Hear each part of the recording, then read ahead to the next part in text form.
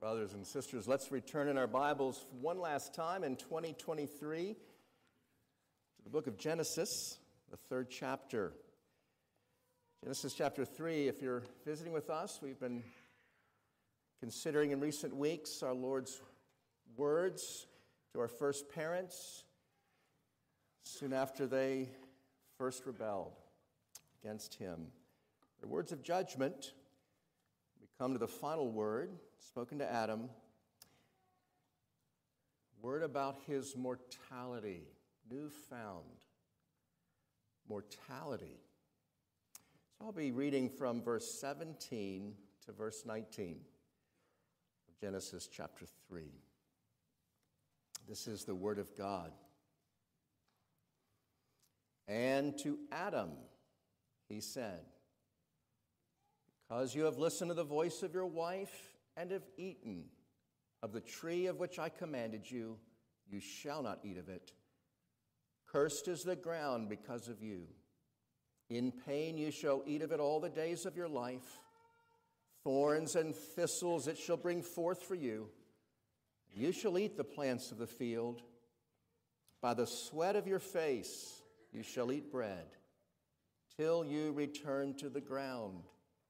For out of it you were taken, for you are dust, and to dust you shall return. Amen. Let's seek the Lord's blessing as word preached. Our Father, we submit ourselves again, not only to you, but to your word. We want it to be further shaping us this hour. We pray, our Father, that we might live as those who have understood all we've been saved from by the life of Christ himself. We thank you for him. We ask that you'd allow us to hear his voice. And we pray this all in his name. Amen. Well, God had said, on the day that you eat of it, you'll surely die. And as we've seen in this account, the day has come. The forbidden fruit has been eaten. God has entered the garden to pronounce the sentence that's deserved. But thus far, there's been no talk yet of death. As a matter of fact, everything about the words that God speaks to Eve, and then as he begins speaking to Adam, presume that, well, life will go on. Parenting will be hard, but life goes on. Marriage will be hard, but life goes on. Work will be hard, but apparently life goes on. Some have supposed that there was actually a change of mind on God's part, that he'd said, on the day they eat of it, you will die. They deserved to drop dead the moment they ate from the forbidden fruit, but God in mercy delayed their judgment. I think a better understanding, and we've already seen this, is that death in its worst form indeed was instantaneously experienced. They became spiritually dead when they ate. They were unable even to respond to God with genuine remorse for sin because they're spiritually dead the very day they ate. And even in physical terms, it'd be right for us to think of Adam and Eve like cut flowers the moment they ate of the forbidden fruit. They're dying sinners now. Even in their bodies, mortality has entered into them. So we are coming now to the final word of judgment by God to Adam, and we'll see finally a statement about his mortality. Adam was created with the capacity to live forever, but instead he will die. So much that could be said about the subject of human mortality, but today I want to take our cues from how death is introduced to us in Genesis chapter 3. There's three things that we see about death as it's spoken of really in detail for the first time in Scripture. We're going to be looking at death in terms of Genesis 3, but we'll also be considering it in the light of the rest of Scripture to some measure, and especially in light of the gospel. I'll just say that if any of you have a certain shrinking back from the subject that God's Word brings us to this morning, I fully understand. Death is not a pleasant subject indeed. It's one that we don't naturally take seriously enough. That's one reason for us to consider it. But brothers and sisters, as we've seen already, even here in the words of judgment, we're going to see pointers to God's mercy. So take heart. And here's the first thing we see as we're introduced to death in the Bible. In Genesis chapter 3, we're introduced to death as the great undoer of God's creation.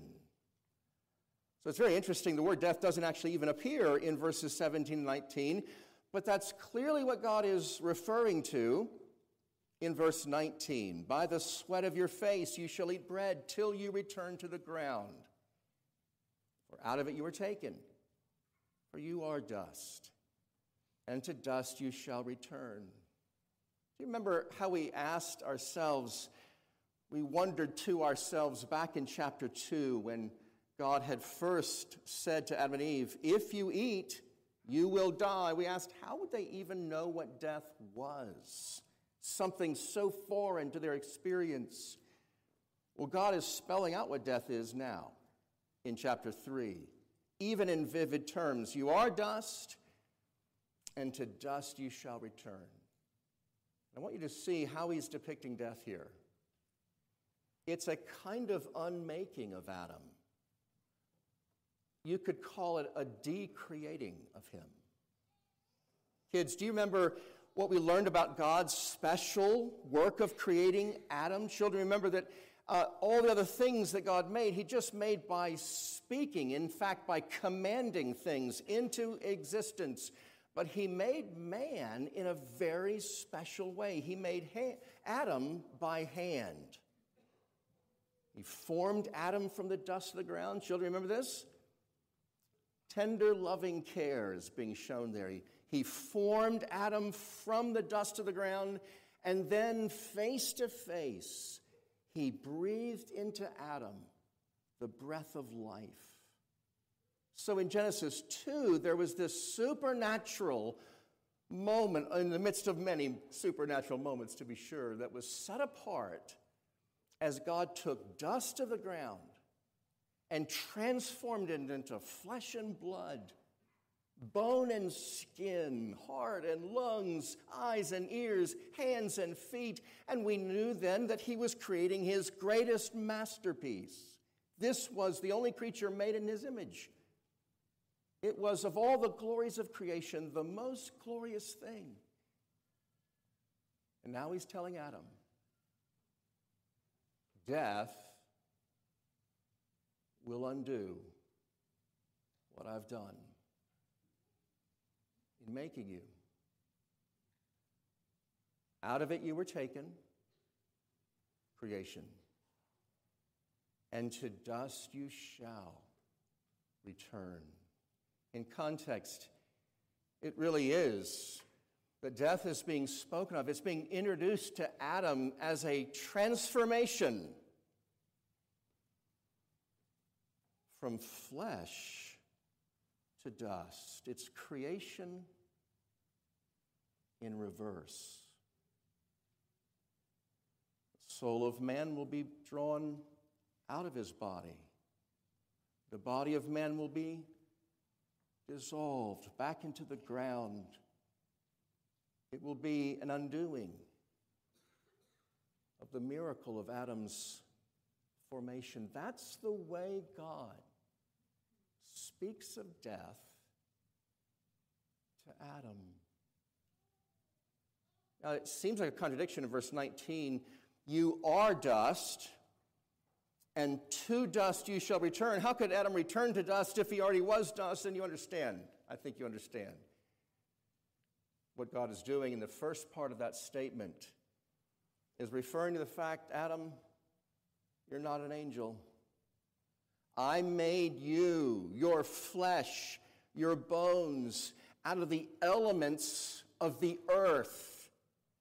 If he were speaking very literally, he would have said, you are carbon and nitrogen, calcium and oxygen, and so on and so on. You are these elements, Adam.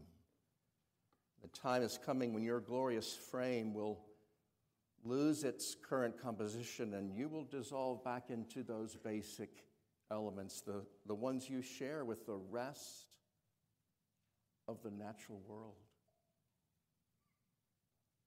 So I'm wanting you to see, brothers and sisters, that from a Genesis perspective, death is the destruction of God's greatest invention, life. It's his masterpiece of man that's being unmade. Man, male and female, in his image, it's being unmade. But it's also, in a lesser degree, it's all living creatures, all that has the breath of life, as we were told of them in the beginning of the book of Genesis. And I'm urging us to think of death in what I'll call a God-centered way, rather than a self-oriented way. Death is, as it's presented to Adam, a tragedy, not first and foremost because of what it does to you. It's because of what it does to you as God's great creation, his masterpiece, his special work. I'll just pause here to say, in light of the way death is first presented in God's word, it's so distressing to me that there remains debate among even good scholars over the question of whether death existed in the world before the fall.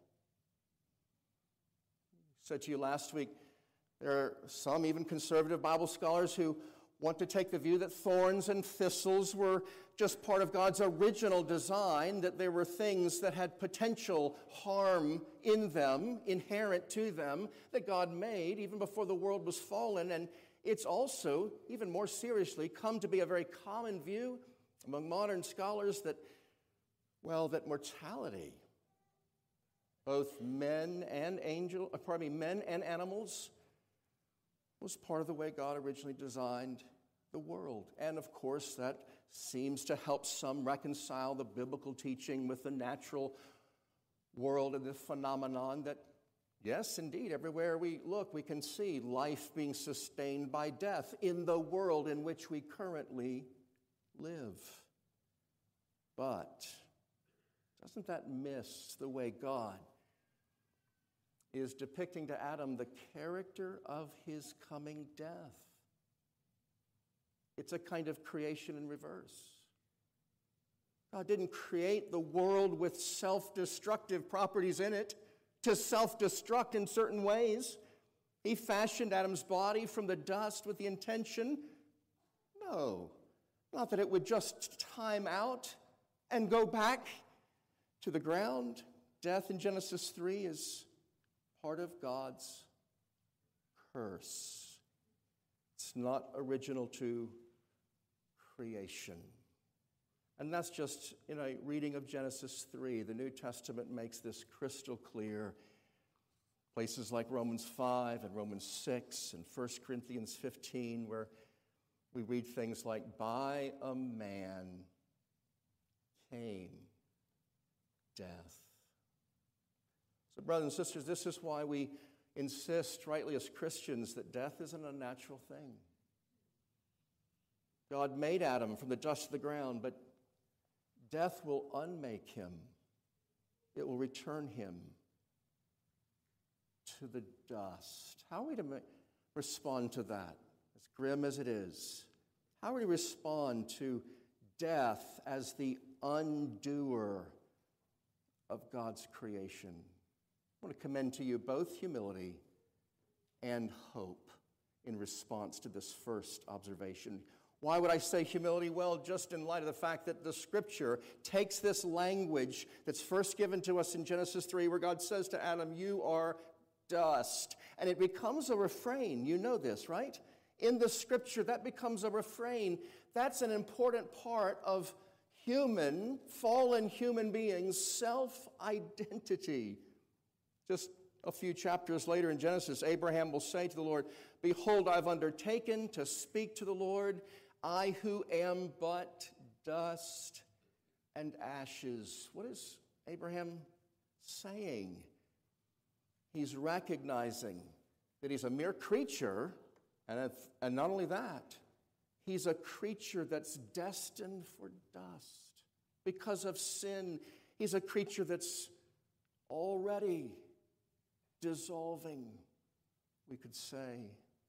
Matthew Henry has a wonderful word picture for us. He compares all of us as human beings, even in our most glorious moments of life, to so many dust clouds. He says, "Dust may be raised for a time into a little cloud and may seem considerable while it's held up by the wind that raised it. But when the force of that is spent, it falls again and returns to the earth out of which it was raised. Such a thing is man. A great man is but a great mass of dust and must return to his earth." It's right to be humbled by what we are told, listening in on God's words to Adam, because being so humbled is what's prior to being so desperately dependent on the God who can raise dust from the ground, sustain us though we are dust. But I said it's not just humility that's the right response, it's also hope. And I want to say, particularly to a certain group of you in this room, you are one of many people in this room who've watched someone that you love succumb to death. Perhaps you've watched the wasting effects of a disease. Perhaps you've felt with them the helplessness of a medical community to ward off the approach of death. Perhaps you've even been present when that person that you love finally lost their life. I'd say to you, the last thing you need to be told is that this is just the way God made the world to be. That's the last thing you need to be told. You don't need to be told it's just part of the circle of life. You know what you saw. It wasn't pretty. There's no comfort in denying it. Here's what you need. Here's what you need. You need to hear about the reality that those who die in the Lord have a future in which death itself will be undone. I've been saying to you that death is the undoing of creation, but if this is true, then resurrection is the redoing of what death undoes. Think of resurrection, that which is at the center of our hope as Christians, as one day putting death into reverse. Dust being reassembled, gathered, and in tender, loving care. Christ, the same Christ who first formed Adam from the dust of the ground, fashioning each of those who died in union with him. That's precisely what the gospel tells us is God's remedy for the curse of death. Paul speaks of it in 1 Corinthians 15, when the perishable puts on the imperishable and the mortal puts on immortality, then shall come to pass the saying that is written, death is swallowed up in victory. So you think about the coming resurrection. Brothers and sisters, as it boggles your mind, as you think of the many thousands, millions, billions of humans who will be refashioned from the dust of the earth, as that boggles your mind, as you especially think about those who died in Christ and their bodies in the grave, being still united to Christ, wait for that day. What's the best you can do in thinking of a paradigm for that? Well, it's Genesis 2 and Genesis 3. It's a reversal of Genesis 3, the words, to dust you shall return. It's a reversal of that, and it's a return to Genesis 2. Think of the one that you love, who's lost life, as being the one that Christ one day fashioned into that self-same body that you've known and loved, and will once again impart that spirit that you have known and loved into reunion with that body. That's your resurrection religion, brothers and sisters. It is death itself being undone. Resurrection is death in reverse. Praise be to God. We're introduced to death as the great undoer of God's creation. That's first. Here's what else we can see about death. In Genesis 3, we're introduced to death as the great disabler of man's dominion. Ashes to ashes, dust to dust. That's the language of the old Book of Common Prayer, funeral liturgy, and we know those words so well, but it's easy to lose the context in which they're first given and what God has been saying to Adam as he utters those words. God's been speaking, you'll recall, to Adam in light of the calling that he had given to Adam in a special way, to subdue the earth, to work the ground, to keep the ground.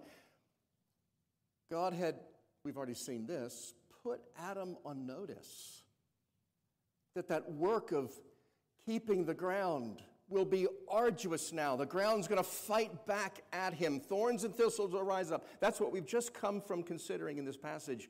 And now the effect of what God says to Adam is this: Adam,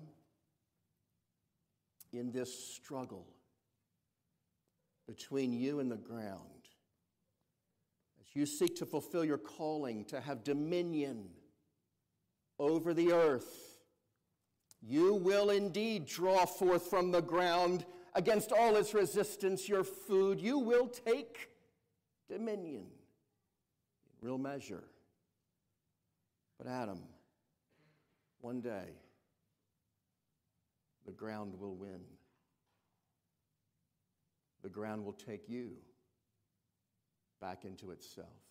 Do you see in the context the significance of Adam hearing this?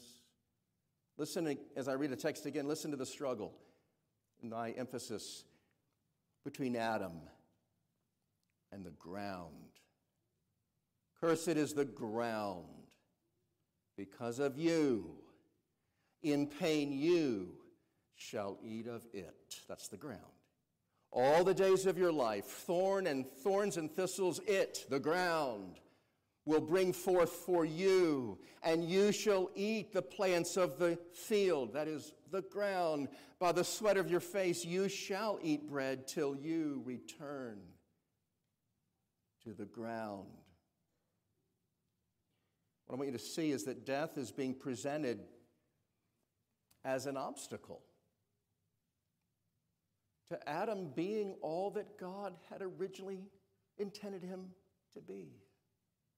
It's the greatest obstacle. Thorns and thistles, they're hindrances to his work in the world, but nothing like death, which is the ultimate hindrance to Adam as he seeks to rule the earth. Again, I'm asking us to think of death in something other than the way the world inevitably thinks of death as purely self-absorbed and selfish ways. That's what a worldly view of death is. It's that which stands in the way of our quest for pleasure and fulfillment in this life. It's what deprives us of our dreams and our ambitions. The tragedy of death, as the world thinks of it, is that we probably won't finish our bucket list. So much we could have savored of pleasure and the rest, except for death. Here's a more biblical view of the tragedy of death. It's what keeps all of us from ultimately obtaining all that God intended for us as those made in his image. Adam's calling isn't suspended. He's still called to take dominion, to rule the earth, but death will mean he'll be cut short in that. So, kids, you can think just in terms of Adam's experience. God made Adam strong and able to go out and muscle the fields, to plow and to plant and to harvest. He gave him a body strong to do that. But now that strength is going to lessen more and more. You kids see it some days in your dad. He says, I'm just not the man I used to be. He's physically not all that he would want to be, that he once was, and can't, as a result, do things that God has already, otherwise entrusted to him to do.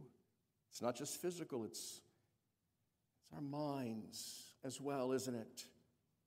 I suppose that there came a time, although Adam lived to be an old man, when he couldn't remember things like he used to. When his mind got confused and clouded. And you've got to have clear thinking. You need to have a mind to fulfill this mandate, to have dominion over the earth. And this too would eventually flee from Adam. We see even in our day some of our most powerful men, politicians, and we see that they're beginning to succumb, even in places of power, to the encroaching of death. And we realize they're not able to do it as they once were. Why is death such a calamity? A God-centered response is that there's so much to be done in building this kingdom of God, and we're all dying. Our minds, our bodies have become our enemies in our service to the Lord. You ever thought about what mankind could have accomplished by now, certainly, in fulfilling that wonderful mandate to take dominion in the earth, if sin and death had never come to hobble mankind? Can you imagine? No one ever has to lose the benefit of years of experience, of study, and the like. We just thinking in terms of a civilization as a whole, we are crippled by the fact that every member of it just gets to the point where they're finally learning a thing or two, learning from their mistakes, learning from all their years of experience, and then we have to do without them. Because they too will pass from this life. I think as a pastor, I finally maybe just now beginning to learn from a few mistakes. Learn from a little bit of experience. Parents, you know this. Get those kids finally all out of the house, and you think, well, now I have at least the experience to know what to do, but I have no more strength, no more energy to do it. If you have a sense, brothers and sisters, of your calling in this world, if you've embraced the reason that you're here as image bearers of God, then this can become your greatest regret about the approach of death. It's that there's so much yet to be done in service to the Lord. I'm seeing that as the context, in particular, of how God speaks to Adam first about death. How do we respond to this?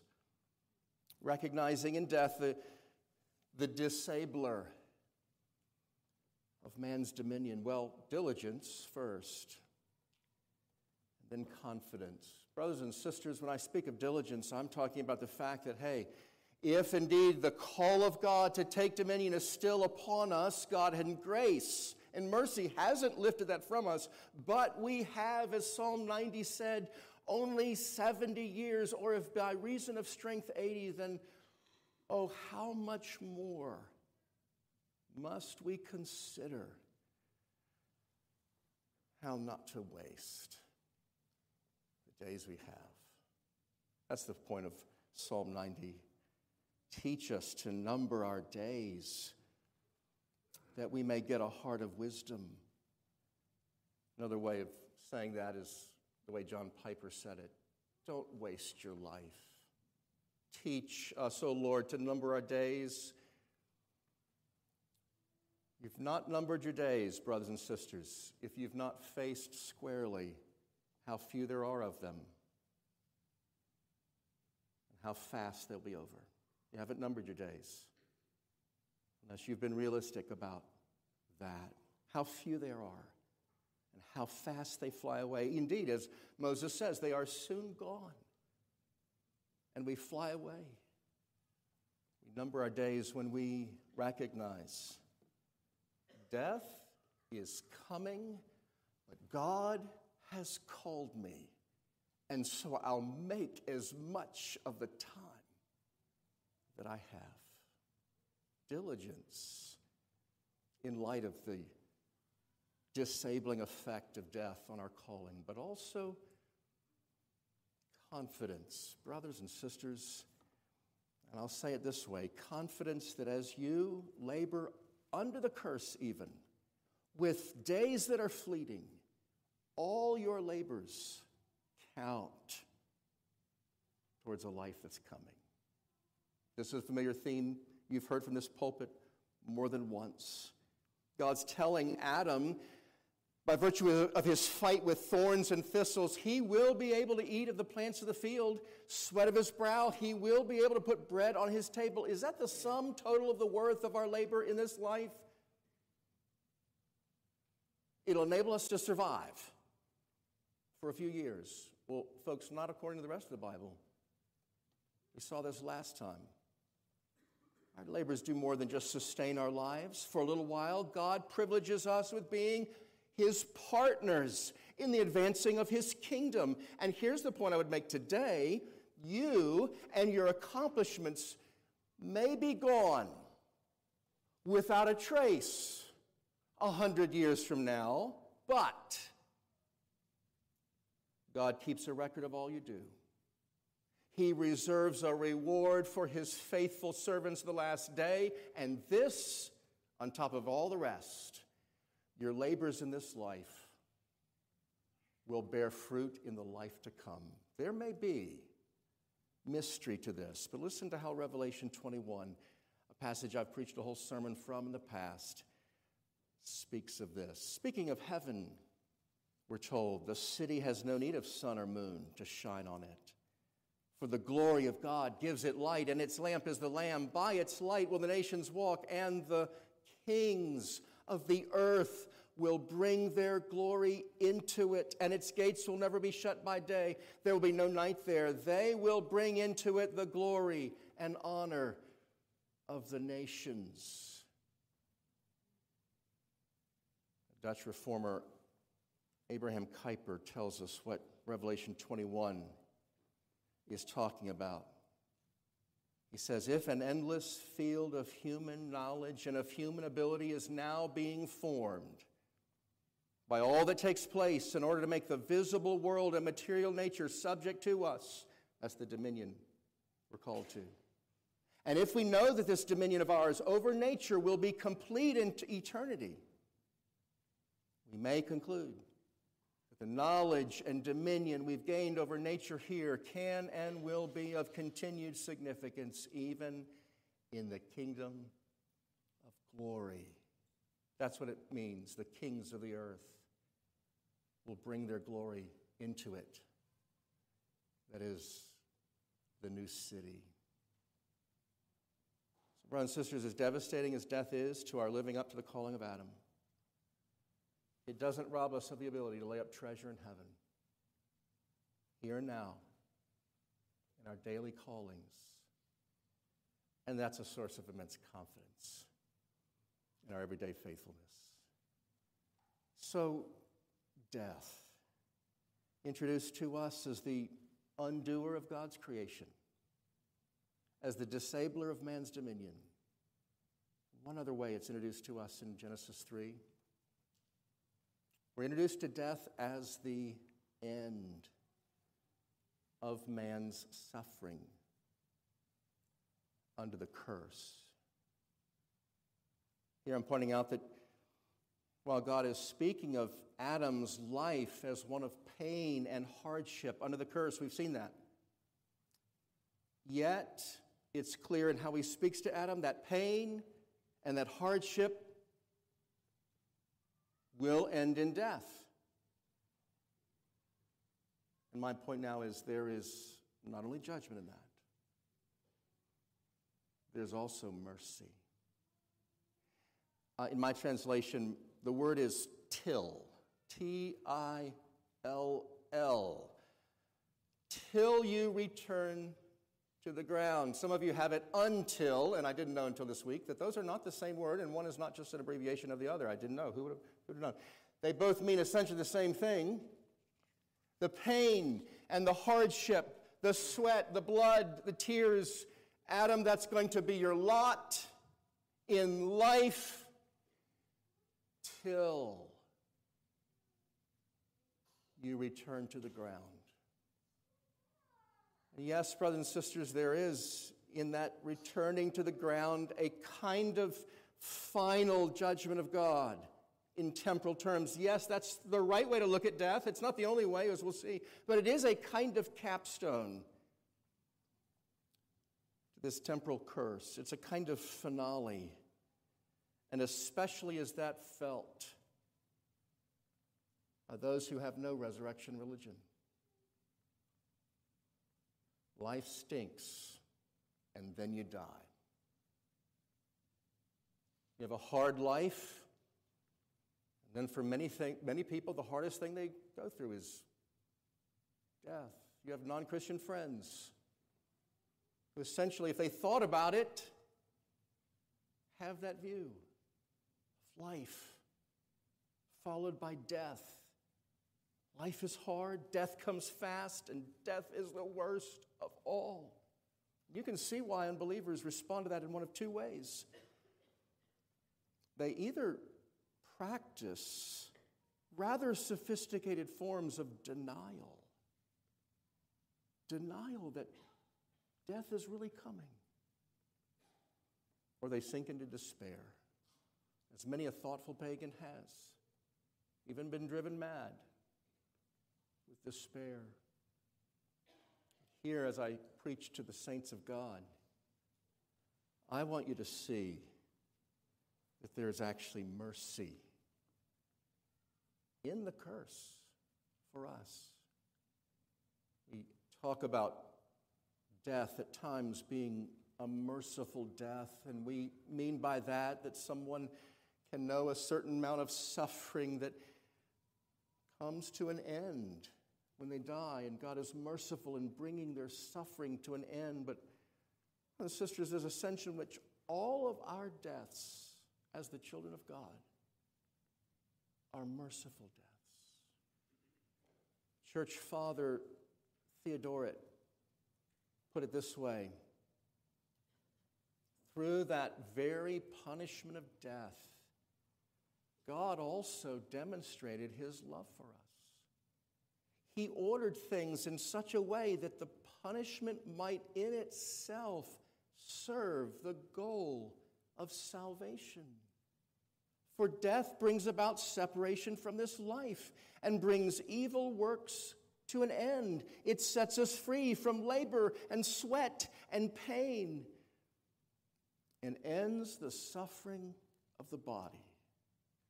Thus the judge mixes his love for us with punishment.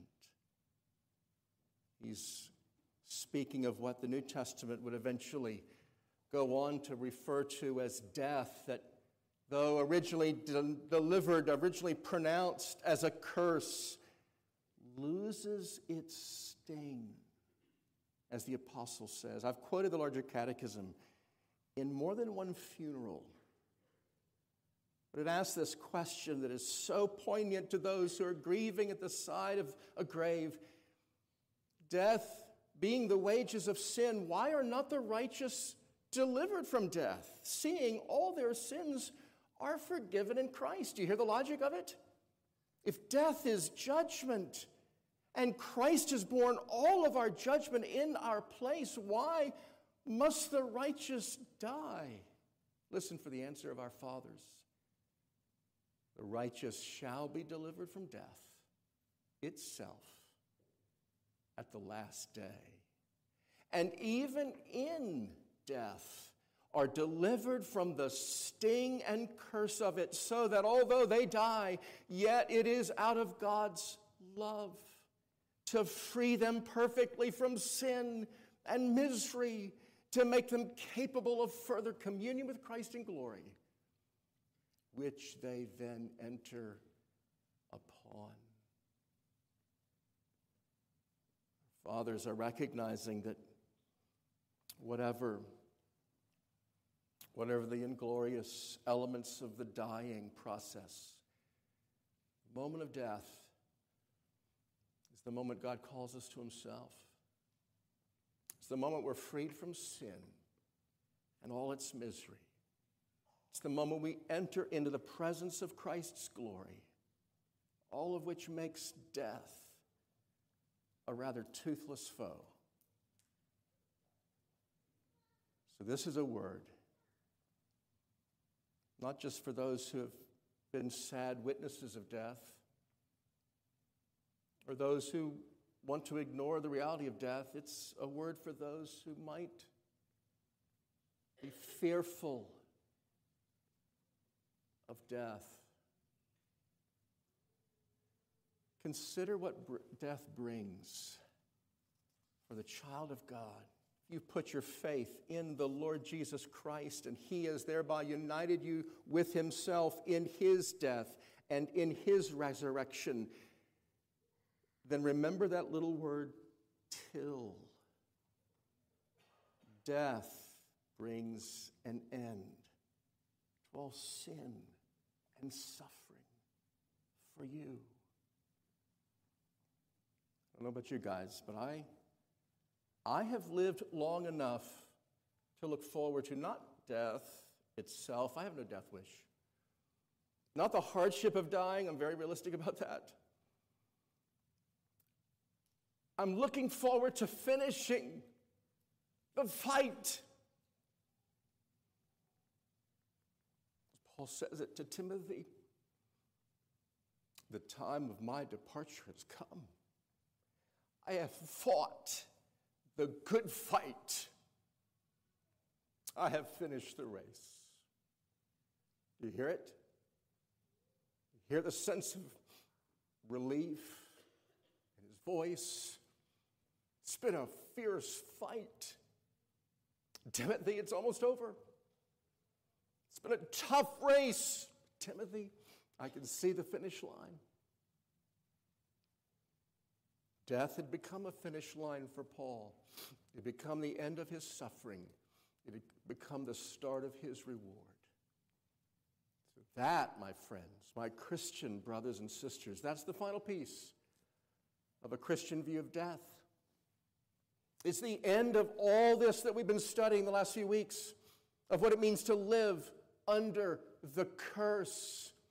Death brings the end of that for us. The end of all our groaning and the pains of childbirth, ladies, and all that parenting brings, parents. It's the end of all our strife with one another in our marriages, in our homes, in our churches. It's the end of all of that. It's the end of the thorns, the thistles we are fighting against every day. For the people of God, it's a doorway into a place utterly free of all God's judgment. I've quoted Adoniram Judson before, but it's been a few weeks, so I'll quote him again. Could not say it better. Missionary to Burma. Adoniram Judson says, I am not tired of my work, neither am I tired of the world. Yet, when Christ calls me home, I shall go with the gladness of a schoolboy bounding away from school. We've had some glad schoolboys in my house recently. Bounding away from school. Not a lot of wistful looking back at vibrations and controls class or organic chemistry 2. They were brutal. Worked, fought, and will do it as long as God calls us. And when he says, you can stop now, I'm calling you home. That's the schoolboy skipping from school. Brothers and sisters, God, by taking human flesh, submitting himself to death itself, has turned death inside out for you, for me. Death is the moment. Death is the moment of deliverance from all life under the curse. Praise be to God. Amen. Let's pray together.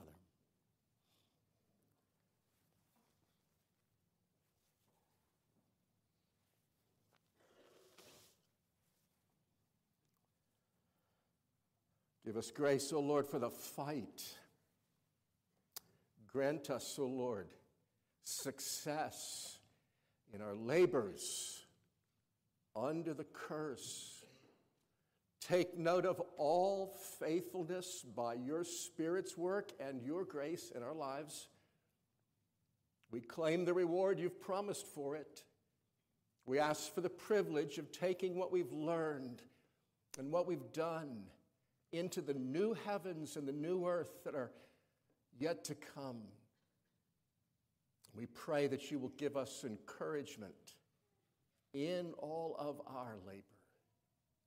May we be, though fallen sinners, though but dust, in the process of returning to dust, may we be by your grace and your power that is glorified in weakness, mighty men and women in your army, advancing this kingdom. You've made us partners with your Son in advancing. But our Lord, we pray, as you keep us faithful and diligent, you will also make us fearless of that moment when it comes, of your saying, it is enough. Your work is finished. We ask you, O Lord, for grace to live well, grace to die well, as those who believe in your Son. We pray it in his name. Amen.